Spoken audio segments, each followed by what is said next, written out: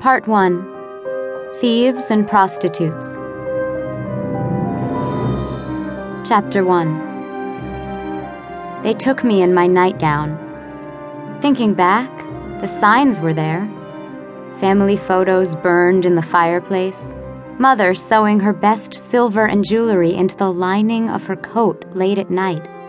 And Papa not returning from work. My younger brother Jonas was asking questions. I asked questions too, but perhaps I refused to acknowledge the signs.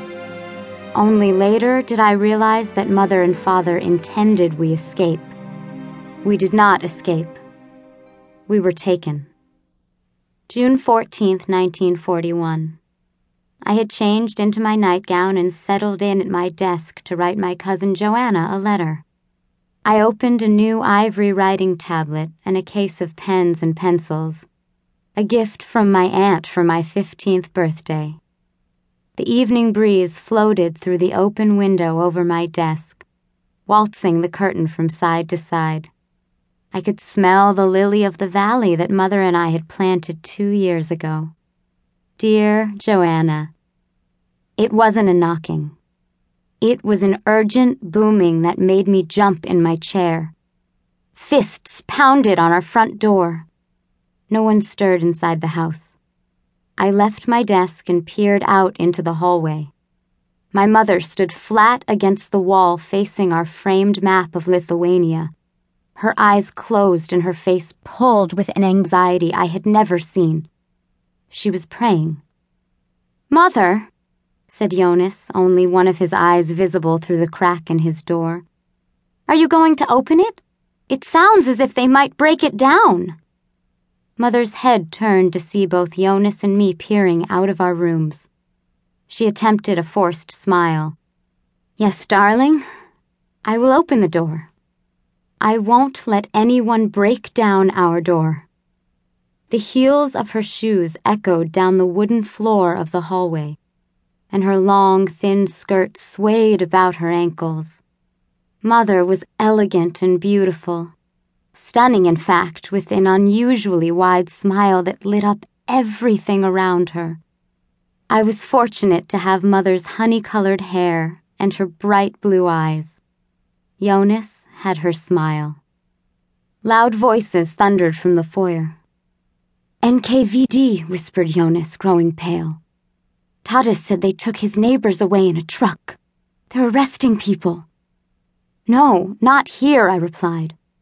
The Soviet secret police had no business at our house. I walked down the hallway to listen and peeked around the corner. Jonas was right. 3 NKVD officers had Mother encircled. They wore blue hats with a red border and a gold star above the brim. A tall officer had our passports in his hand. "We need more time. We'll be ready in the morning," Mother said. 20 minutes. "Or you won't live to see morning," said the officer.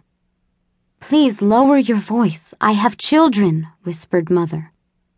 20 minutes, the officer barked. He threw his burning cigarette onto our clean living room floor and ground it into the wood with his boot. We were about to become cigarettes. Chapter 2. Were we being arrested? Where was Papa? I ran to my room. A loaf of fresh bread had appeared on my windowsill, a large wad of rubles tucked under the edge.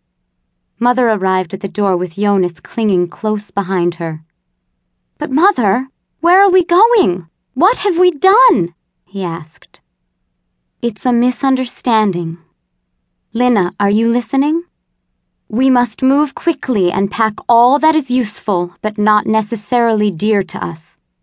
Do you understand? Lina! Clothes and shoes must be our priority.